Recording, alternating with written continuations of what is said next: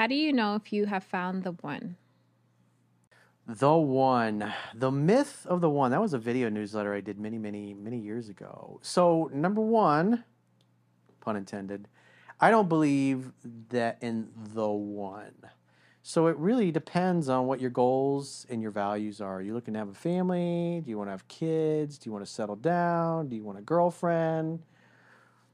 It it really depends on your outcome. So a guy that's talking about the one, I assume he's thinking about getting married. The Disney fantasy that he's got the one perfect person for him that's going to change everything.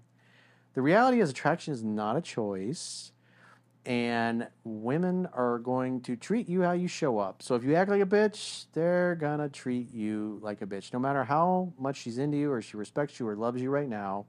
If you start acting like a bitch, whether it's 5 months into the relationship or after you've been together for 30 years, you typically get about 6 to 12 months to flail around, to be depressed, to have a hard time with a health challenge or a business challenge or whatever. And if you don't pull yourself up by your bootstraps and get yourself refocused on your purpose and your mission, your girl or your wife is going to lose respect and attraction for you over time.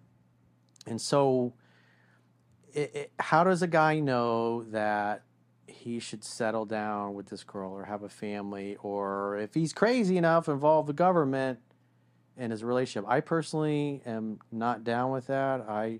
I would get married, but it would be a civil type thing, and then any kind of property or assets that we had, we'd have a business partnership that would spell out what happens if we don't stay together, who does what, who's responsible for what, and you can come up with agreements that comply with the laws in your city, your state, and your country. Obviously, you can get an attorney to do that.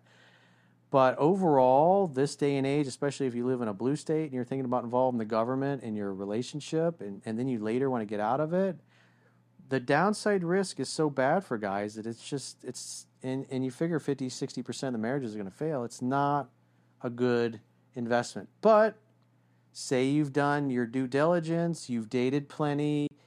The important thing is when you walk down the street with your girl on your arm, do you feel like I got the hottest girl that I could get? I'm totally content with her. In other words, you're not looking around at every other girl that walks by and going, "Damn, that girl's prettier than my girl. I'd sure much rather date her than my girlfriend." You shouldn't be thinking any of that stuff. But the reality is, no matter how much you love somebody, everybody that you love is going to hurt you, even your people closest to you.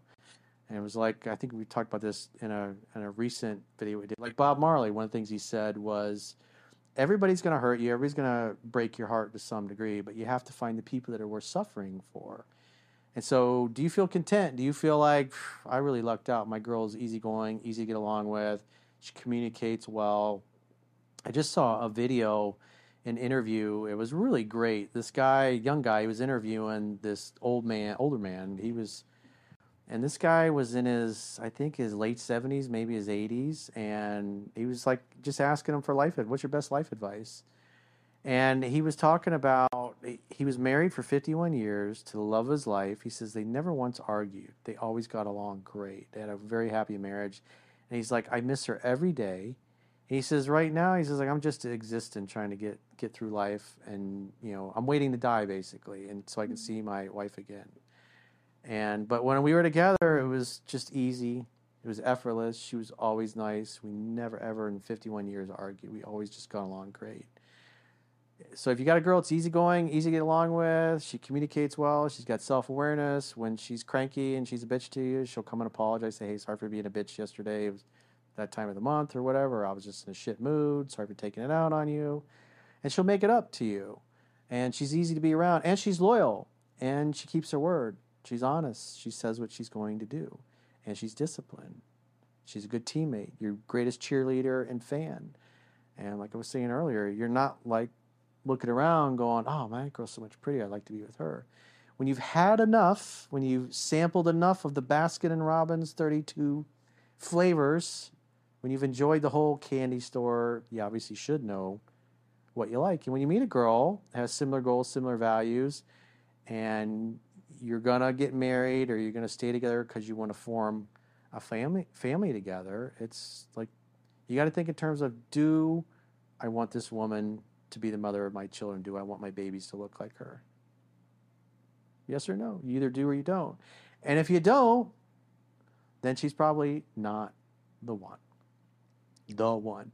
What would be like your number one? She has to have this character trait. Like you will not change your mind if she doesn't have She's this. got to be nice to me and be easygoing, easy to get along with. So just That's a must-have. That's the. Well, you weren't here when Katie was here, my English girlfriend. I don't know if you saw any of those videos, but no.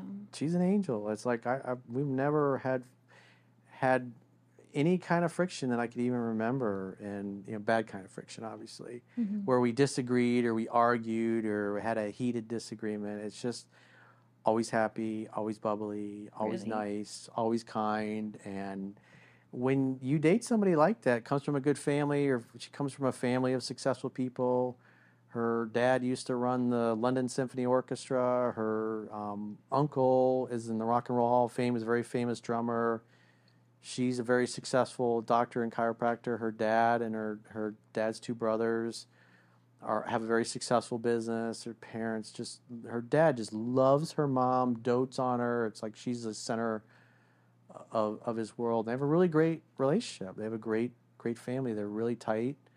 And people like that are very, very rare. It's important, but because life is hard enough. I mean, there's plenty of stresses and plenty of things that go bad. All you got to do is drive on the road for 20 minutes, and you probably get cut off by 10 assholes or 10 other people that are on psychotropic drugs that are just driving all over the place, driving slow in the left lane. And there's a lot to get pissed off in the world, and you want to come home to a girl who is easygoing, easy to get along with, and recharges your batteries, invigorates you. When you walk in the door and she can tell by the look on your face you've had a difficult day, she'll come over and kiss you and hug you and tell you how much she loves you and maybe hand you a beer and pull your pants down and give you a blowjob, and just to start the evening off. And how was your day, baby? That's what you want. Somebody who's nice to you. Yeah. And vice versa. Like just because this person's super nice to you and giving you all the positive energy doesn't mean to treat them like crap, and give them all your baggage that every time you come home all huffy and puffy, they have to bring you up. You should bring each other up. Yeah, don't make your girl your mommy or your therapist. She'll lose respect for you. Even the women go, "Oh, tell me your feelings." It's like, disclose all of it. Just talk all of it. Yeah. Don't. If it makes you look like a bitch, it's not going to help. Discuss that with your guy friends or your therapist. Don't come home and dump your problems onto your girlfriend or your wife's lap. She's not designed to handle them. That's your job as a man. If you are going to tell her about things, it's like, hey, this shitty thing happened, but hey, here's my solution. It's kind of like in the corporate world. It's like, don't sit there and complain in a meeting and go, this sucks. It's, you can say, hey, this really sucks, but okay, what's your alternative? What's your solution? Don't come to me with problems. Come to me with problems that you have the solutions for, so we can talk about implementing these solutions that you've come up with. And that's, but a lot of guys make the mistake. You're like, oh, I'm having a rough day. Let me just, sit there and whine about my boss to my girlfriend, my wife for an hour. And then when I feel better, she'll definitely want to have sex with me afterwards. Yeah. No, it shows weakness. You don't want to do that. She's not going to respect you. You're supposed to handle these things. And so you can inform your girlfriend or your wife, but you have to inform her of what you've already figured out or what the solution is or whatever, or how your plan of action and how you're going to deal with it. Right. Because when you come to her with a problem and you're like, I don't know what to do. And if you're freaked out about it, she's going to be freaked out about it. Yeah. Or have your solution, and then your girlfriend can also help you with it too, to give you more perspectives. And you can bounce between and make your final decision.